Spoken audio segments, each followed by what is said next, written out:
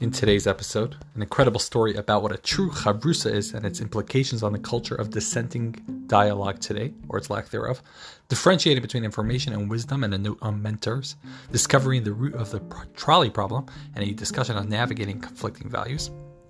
Joe Judge says he won't disrespect the NFL like the Eagles. We respond, deep Torah idea of what a name is, why the second book of the Chumash is called Names, and an antidote to depression, anxiety, and disconnection. This is the Chavrusa podcast. I'm Moshe Shomron.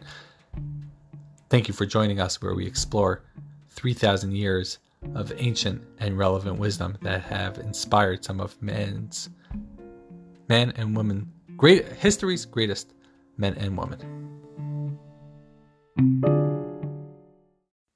On the subject of chavrusas, is an amazing story in the Torah in Tractate Kesubos. Talks about two chavrusas. One's name was Rabbi Yochanan and one was called Reish Lakish. And they used to learn and discuss Jewish ideas and laws every day. And unfortunately, Reish Lakish died. And the rabbis of the time were really worried about Rabbi Yochanan, who was a super important rabbi of his day, because they thought that without his chavrusa, he would go into depression and eventually die.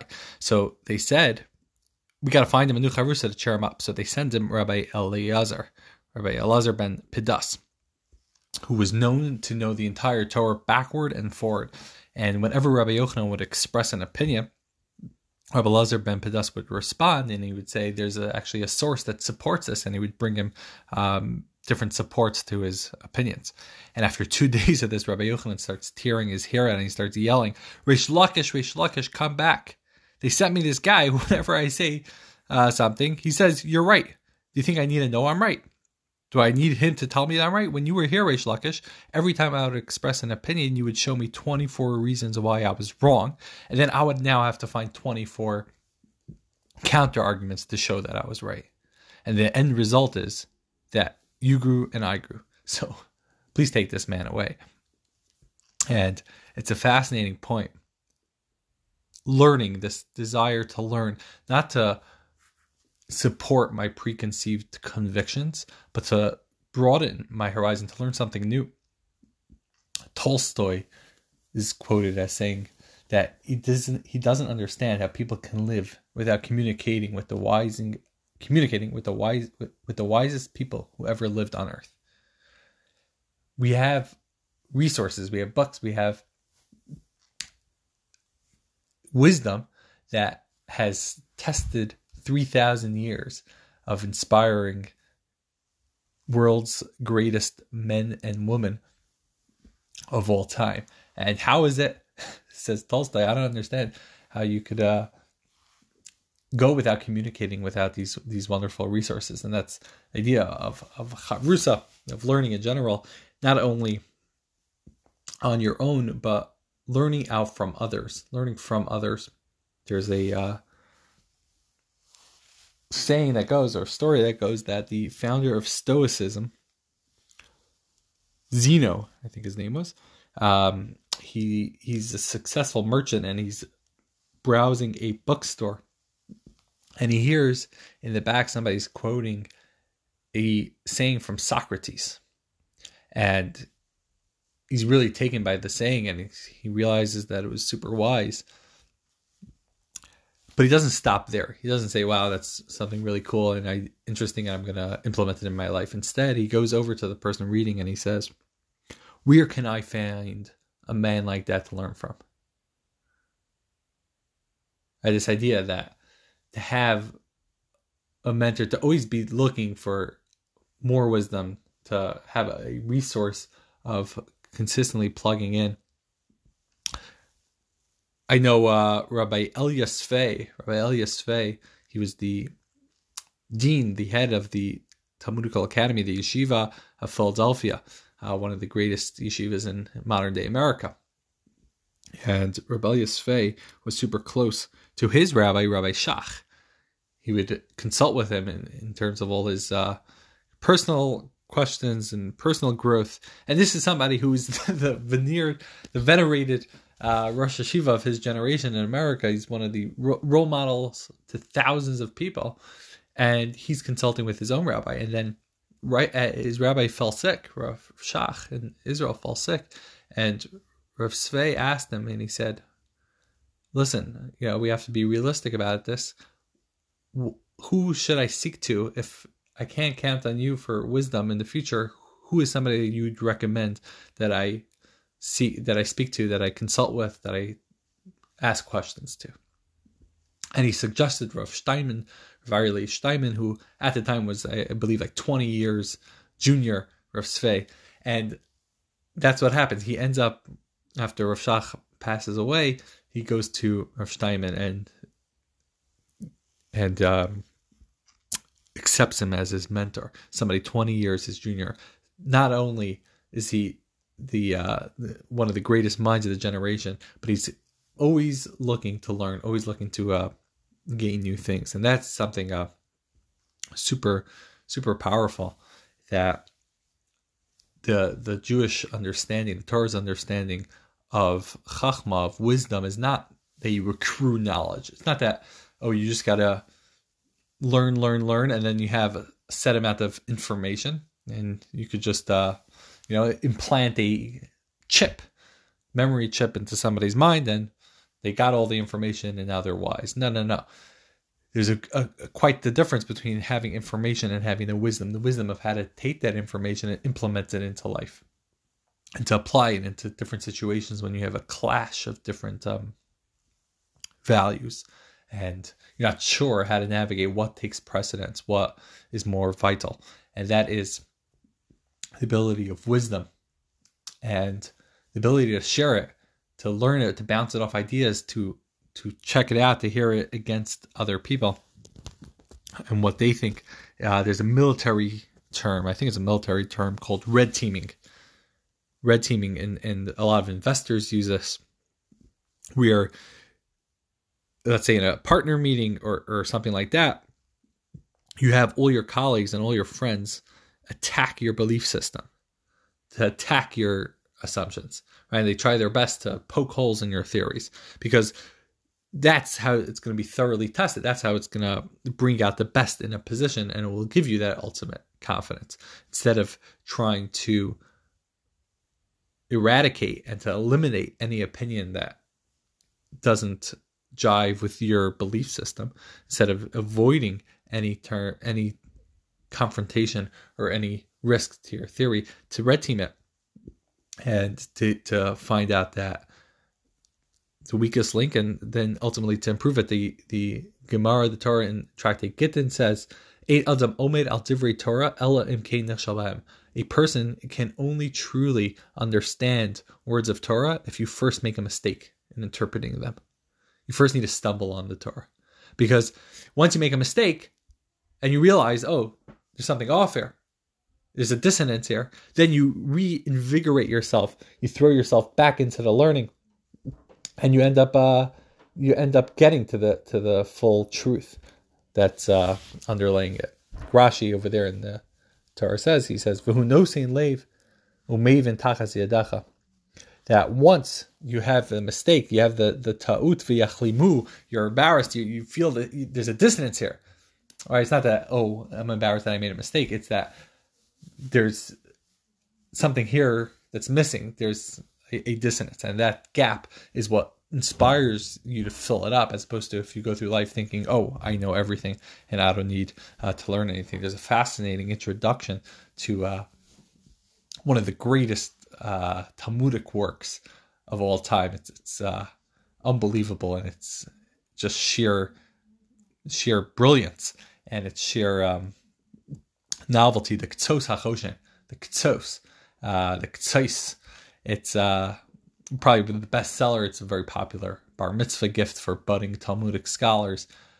And the K'tzos, in his introduction, writes a very interesting musing. He says, imagine if a person would have the greatest experience. You have this unbelievable experience. You see the most fascinating things in the world. If you would have nobody to tell it over to, you would be missing out on the whole enjoyment of it.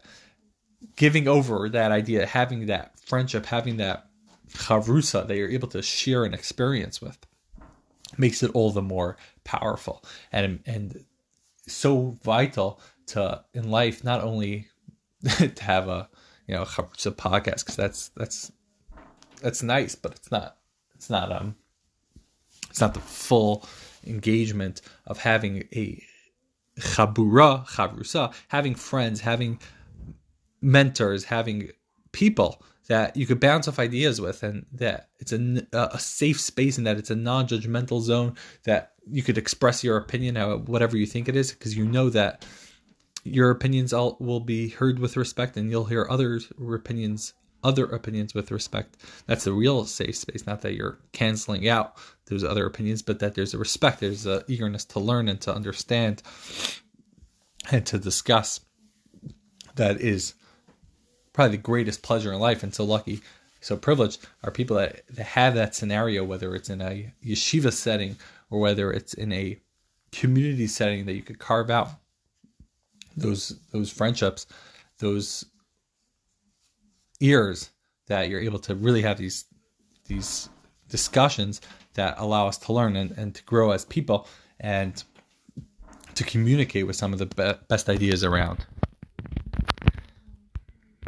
As an example of wisdom being when you have a clash of values. So, first of all, just a fascinating question that always percolates in the back of my mind is a delicate issue of balancing preserving traditions and maintaining adaptiveness, where both of them have super vital and crucial roles, and you don't want to go too much in either direction, and you need mechanisms for handling these subtle trade-offs between something that becomes a tradition as it's adapting and maintaining its core values and its core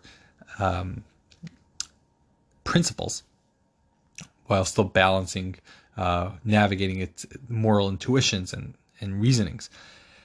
So, another example would be, and this is cool trivia that I just found out, in what's commonly known as the trolley problem or the trolley dilemma, where you have a trolley rolling down the tracks and it's on pace to knock over and kill 5 people, and you could divert it and go on to a different track that kills 1 person. And a second scenario would be, what if it's not just pulling a lever to switch the track, but it's actually pushing somebody onto the track to stop the trolley. Now, this was popularized in the 1960s. In 1967, Philippa Foot published a paper comparing these two cases, and then eventually the philosopher Judith Thompson, spread it out in the form of trolley problems. Now, 14 years earlier, in 1953, was published these two exact scenarios without the trolley, but the same components to it. It was published by Rabbi Avraham Yeshai Karelitz, known as the Chazon Ish, the name of his book, and this was in his writings on Tractate Sanhedrin and the Torah. And the Chazon Ish considers a case where a projectile is on target to hit and kill a crowd of people, but somebody's in a position to deflect it so that the crowd will be saved, but a different bystander would be killed. And in discussing this case, the Chazon Ish bases it on a Mishnah thousands of years earlier, that the Mishnah talks about a group of hostages. If you have a group of hostages that are being threatened with death unless they hand over one of the members in the group to be killed. And the Mishnah in Sanhedrin concludes that it is forbidden for the group to save themselves by giving up one of the members. The Chazon Ish argues then that even with the Mishnah's ruling, one could nevertheless deflect the projectile because the cases are different. In the case of the projectile, when you deflect it, so it's a proactive act. You're going out and deflecting it with a negative consequence, and therefore it is permitted. While in the case of the hostages, the handing over of the hostage is inherently a negative act, right? When you're deflecting the projectile, that's a good thing because you're actively saving somebody by doing this, it's actively saving someone with a grama, with an unintended result. You wish you wouldn't have that, but it's after the fact. There's going to be a causative negative result, as opposed to in the case of the hostages, giving over that hostage in itself is a bad thing. In itself is negative. Is in itself immoral, with a positive consequence that people are saved. This distinction, known in doctrine as double effect attributed to many different thinkers over the ages. Fascinating to explore how, when different values come in to effect, and there aren't any necessarily clear paths as to what to go forward, what framework and what system of wisdom are you using? Are you becoming a deontologist that just goes with what is based on your moral principles, no matter, regardless of the consequences? Do you go with a different form, the opposite spectrum of consequentialism, such as like utilitarianism, Kantianism, where it goes by tallying the overall utility to society in such moral dilemmas? And it's a cool part. I just like the trivia part that the Chazon Ish in Bnei Brak, in a super small city near the Ben Gurion Airport, super holy city, was the one in 1953 who brought this to the forefront. And I'm indebted to this book that I'm reading now. I recommended it on Friday's podcast in the book recommendation segment, called Judaism Straight Up, which is where I discovered this Chazon Ish. Perhaps a current iteration of the trolley problem is, this is headlines on ESPN. Joe Judge reacts to Philadelphia Eagles' effort on Sunday Night Football, says New York Giants will never disrespect the game like the Eagles did. Sunday night, the Giants 6-10, terrible record, but they're poised to enter the NFL playoffs if the Washington football team, formerly known as the Redskins, lose to the Philadelphia Eagles. And late in the game, the Eagles pull their starting quarterback and enter in their third string quarterback, Nate Sudfeld, into the contest at a time that it was then a 3-point game. And Judge was head coach of the Giants, is super upset. He says, they'll never do that as long as I am the head coach of the Giants. And he says that to take a look at a group of grown men who I asked to give me effort day in and day out, I can look them in the eye and assure them I'll always do anything I can do to put them in competitive advantage. To me, you don't want to ever disrespect those players, their efforts, the sacrifices, etc. To disrespect the effort that everyone put forward to make the season a success in the National Football League, to disrespect the game by not going out there and not competing for 60 minutes, we will never do that. Now, a couple things here. Okay, so first of all, a 6-10 record. You lost 10 games. You don't get to blame the other team for winning the game. Like, yeah, you want to make the playoffs, then you make the playoffs. You don't judge yourself, Mr. Judge, based on how the other teams are playing. This is the sad manifestation of this, like, victimhood. And, you know, my brothers are some big Giants fans, and they're all upset at the Eagles. Like, no, you got to do your own thing if you want to be successful. If you want to, not just in the NFL, but in life, like, you got to take ownership on yourself.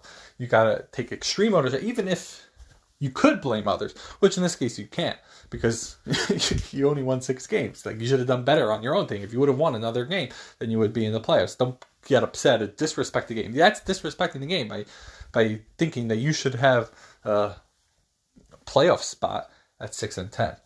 This does bring rise to another point in NFL standings as to divisions, where instead of having the different divisions, the NFC East, the NFC West, you should just go by ranking who has the best team. Go by meritocracy instead of by divisions. And so that was his point in disrespecting. Now, here you have an interesting point where maybe it's another idea of this, like, competing values, where on one hand the Eagles would like to win the game and the players are being paid. Their job is to go out and compete to their highest. On the other hand, the Eagles as an organization want to lose the game, because when you lose the game, they'll have a lower record and therefore higher draft position for the coming year, setting them up for future success. And I think what's happening here, it's a good analogy to life, because we go through life and there's this prevalent and I think at the end of the day, debilitating mindset of I need to win. My job here is to win. And therefore, if I don't win, that is a failure. And it's like this all or nothing. I need this goal. I set myself the goal and I must get to the goal. And you forget about the process, as opposed to somebody that's process oriented, that you're living in the process. And the focus, your locus point is, how can I be the best I can do right now? Then it doesn't matter whether at the end of the day you win or you lose, whether you're on rung 1 of the ladder, rung 99. Did I get this arbitrary goal that I set out to make the playoffs? Because what the Giants will not even make the playoffs. They're going to lose in the first round. The Washington is going to get crushed because they're a terrible team and they shouldn't be in the playoffs in the first place. But it's like this arbitrary goal. I need to make the playoffs. Instead of setting these random goals, I need to be here by the end of 2021. I want to go do this and that. Just focus on right now the process. I need to be my best. And in this terms, I think the Eagles struck a perfect balance, because the players didn't tank the game. The players didn't start throwing random interceptions. The players went out and competed. They did their best. They said, this is my job. I'm a wide receiver. I'm an offensive lineman. Most undervalued people. The offensive linemen take all the blame, but don't get any credit. And they're going out and doing their best. And Nate Sudfeld, the third string quarterback, is entering the game. And he goes out and he competes and he does his best. He didn't throw the game. The organization made a point and said that this is better suited for our job, because our job is to maximize the success of the organization. And for that, we make sense to make this substitution. And the players, if they have the good mindset, I don't know what the Eagle players are saying right now, but I think that the healthier approach to life would be that I do the best that I could do. I need to take care of my circle of concern. I need to do my job. And when everybody does their job together, that's the beauty of the sum becoming greater than its parts.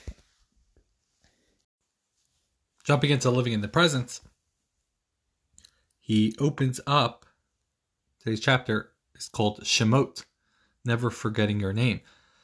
Shemais is the name of the second book of the 5 books of Torah that Moshe brought down from Sinai. And it's actually very timely, because in this week's cycle of the Torah reading, where you split up the Torah into 54 portions, and you get to learn through the entire Torah every single year. And it happens to be that this weekend, if you go to a shul that has Torah reading, then they will be reading Parshas Shemos, this verse. And the opening verse is, Ve'ela Shemos b'nei Yisrael. These are the names of the Jewish people, the Jewish children, Haba'im Mitzrayma, that are entering Egypt.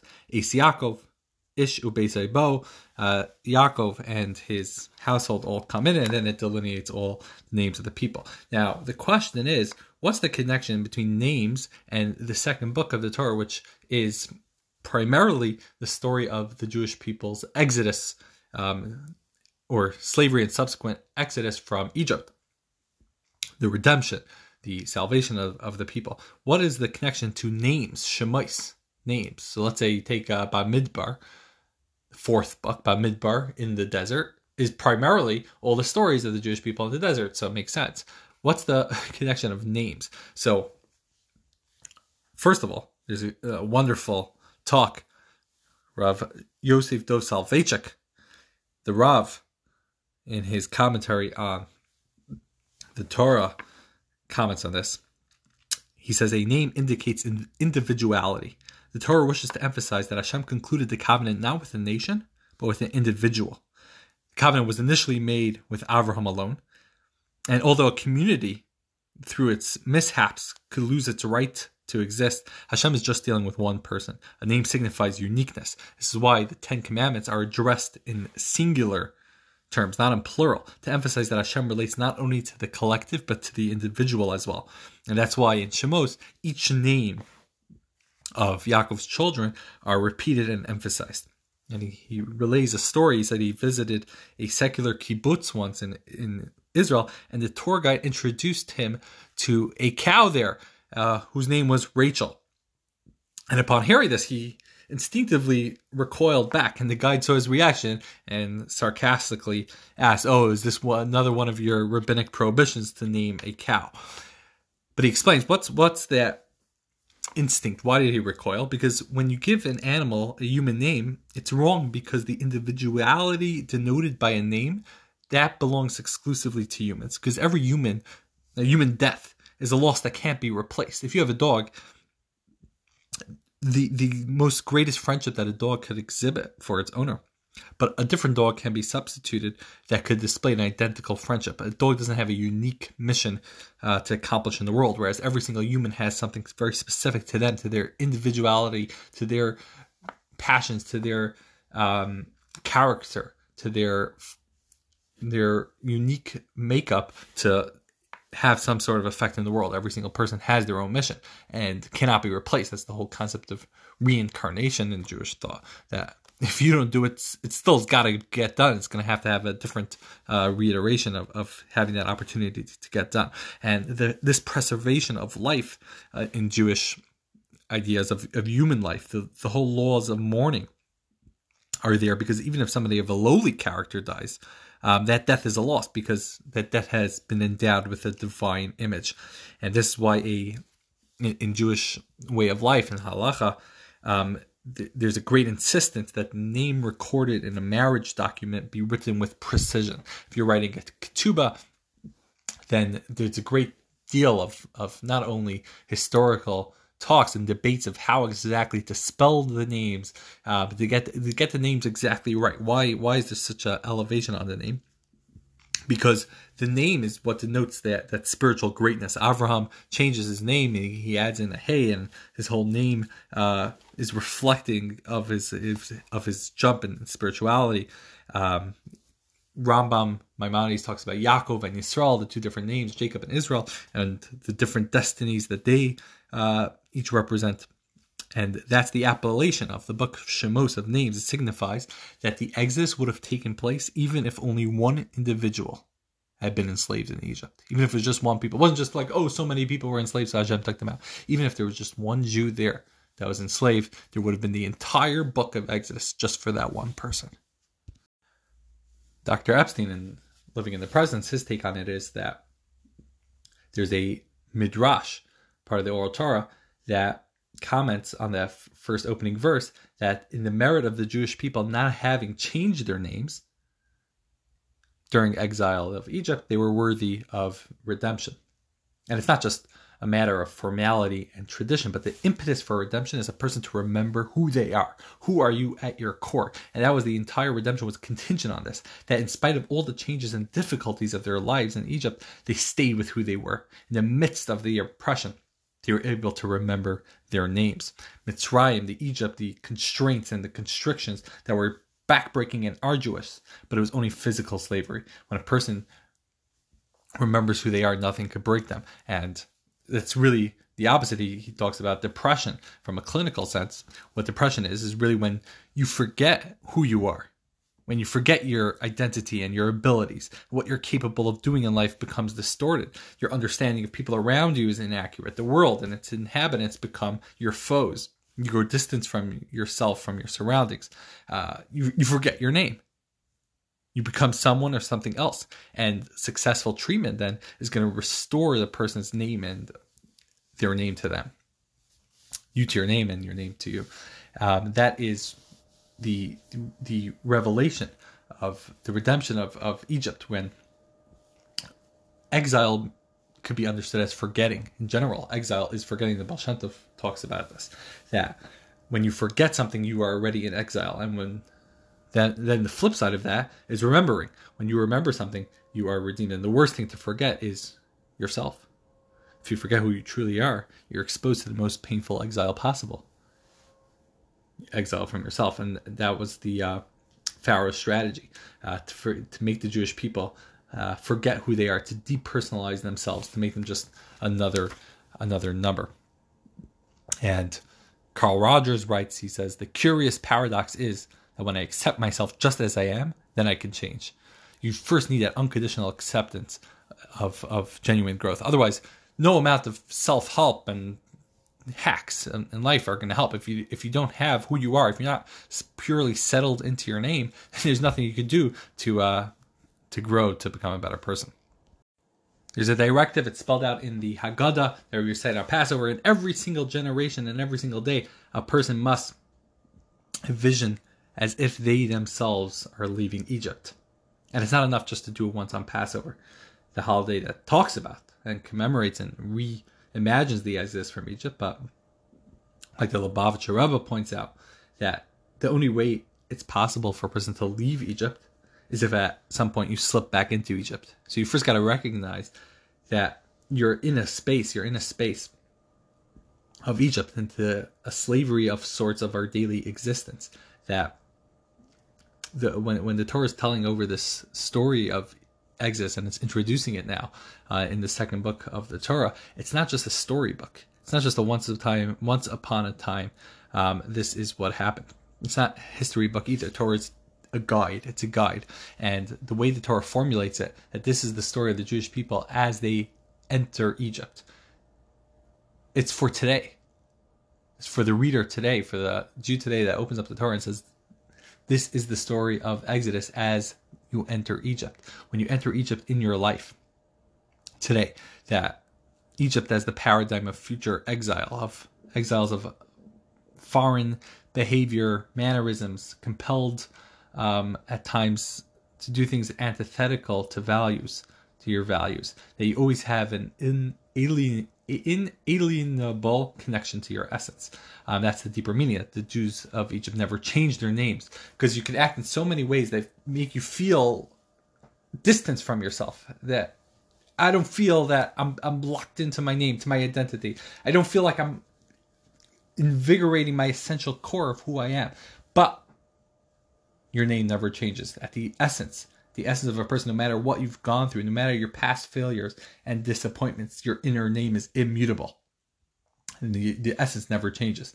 You could become comfortable in a mindless state of forgetfulness, but there's always going to be a longing deep within for something true, that remembrance of who you are. There's a Kabbalistic custom that during the Amidah, during prayer, during davening, to recite a verse that corresponds to the first and last letter of your Hebrew name. To find, just like your name, let's say if your name is Moshe, starts with a mem and ends with a hey, to find a verse in the Torah that starts with a mem and ends with a hey, and to recite that. If anyone wants, I have a list of different names and verses, so you could send me your name and I could send you your verse that you could recite. But what's the emphasis there? Because when you're placing your name, and you're, aside from all the deep mystical and Kabbalistic reasons, but on a simple level, the emphasis on your name is, who are you? What's your core essence? What's your identity? The shame, the neshama, has the same root, the word name and soul. That's your core essence. So every time you forget, is another instance when you fall back into Egypt, when you forget you're more than your desires, when you forget you're more than your inadequacies, when you forget that you're not imprisoned within your limitations, then you're slipping back into this temporary state of exile. But you got to view it as right now you just arrived. It's today. It's not that you're in this thousands of years of slavery, but today, the same way you just got into it, you could get right back out of it. You wake up in the morning, Moda Ani, it's a fresh start, the unbelievable power of a new morning. And today is another day. And yesterday I was feeling down, and whatever it is, today I start anew. And it's awesome, because, like, let's say it's this podcast, I wasn't really happy with yesterday's episode, but I put it out and recorded because it's better to just push it out and not allow my perfectionism to get to me. But now today it's a new day and I'm able to start fresh. That ability to get out of these like self-doubts and what are people thinking, and what if I could have done better, but to just come out with a new start, to leave Egypt every single day, to wake up with that pure, unblemished, brand new soul that you could jump back into right who you are. No matter how low on the ladder, no matter how rock bottom you could hit, you could still transform, because the essential part, your name, does not stop. And that's the beauty in the question. The Talmud says that a person, after your death, you're asked, after your body dies, you're asked, were you longing for redemption? Sapisali Yeshua. Which connotes you can only long for redemption. It presupposes that you deserve it. You deserve redemption at every single moment. You could say, yes, I'm longing for redemption because I am ready. I'm there, and I just got to jump into it. Jump into the sea. Leave the Egypt at every moment of the day. All right, but getting some great feedback. Thank you, everyone, for sending over your voice notes and your comments. And this episode is already going way longer than I anticipated. So I'll save some for future ones. But just for now, just based on yesterday, we had two interesting conflicting perspectives on comments in terms of Amen and the controversy and what it means for the sake of Judaism versus Brahma. And one point was that we should endeavor to try to find things that unite us instead of things that divide us. And I don't think these two opinions are actually exclusive, that they're in conflict, but this is just one point. And the other point, I'll read it here, is I really liked the clarification in the meaning of Amen and the discussion of grouping all those religions into one box, that it's important to maintain. And I think it's you get both, meaning, yes, of course, I'm not saying that everybody has to have one path and everyone should find their own path, but be consistent to your path. You can't be a nutritionist handing out waffles and ice cream and fried candy all day. You got to be faithful to what you believe in. So if you believe in Brahma, then go for it and go all in. And if that's what if that's your chill, but don't be like, oh, I like this, and I also do other things that are in complete conflict and complete contradiction to what I believe in, because you got to pick something in life.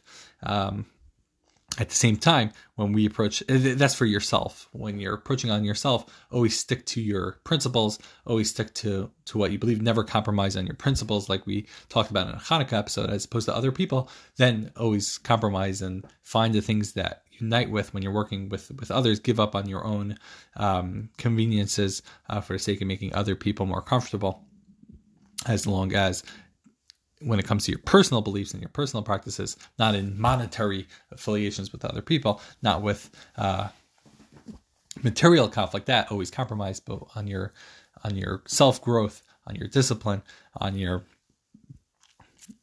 truest essence, on your name, on your very name, that never compromise on your principles.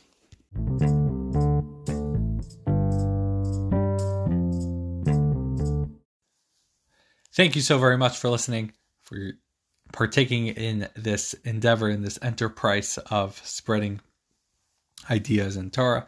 If you have thoughts, if you have observations, if you have quotes, please send them over. We'd love to discuss it. And hope you have a great and wonderful day. Oh, also share the podcast. If you have like a friend or something, think of one friend that could will benefit from this episode, or in general that might want to add to their podcast queue.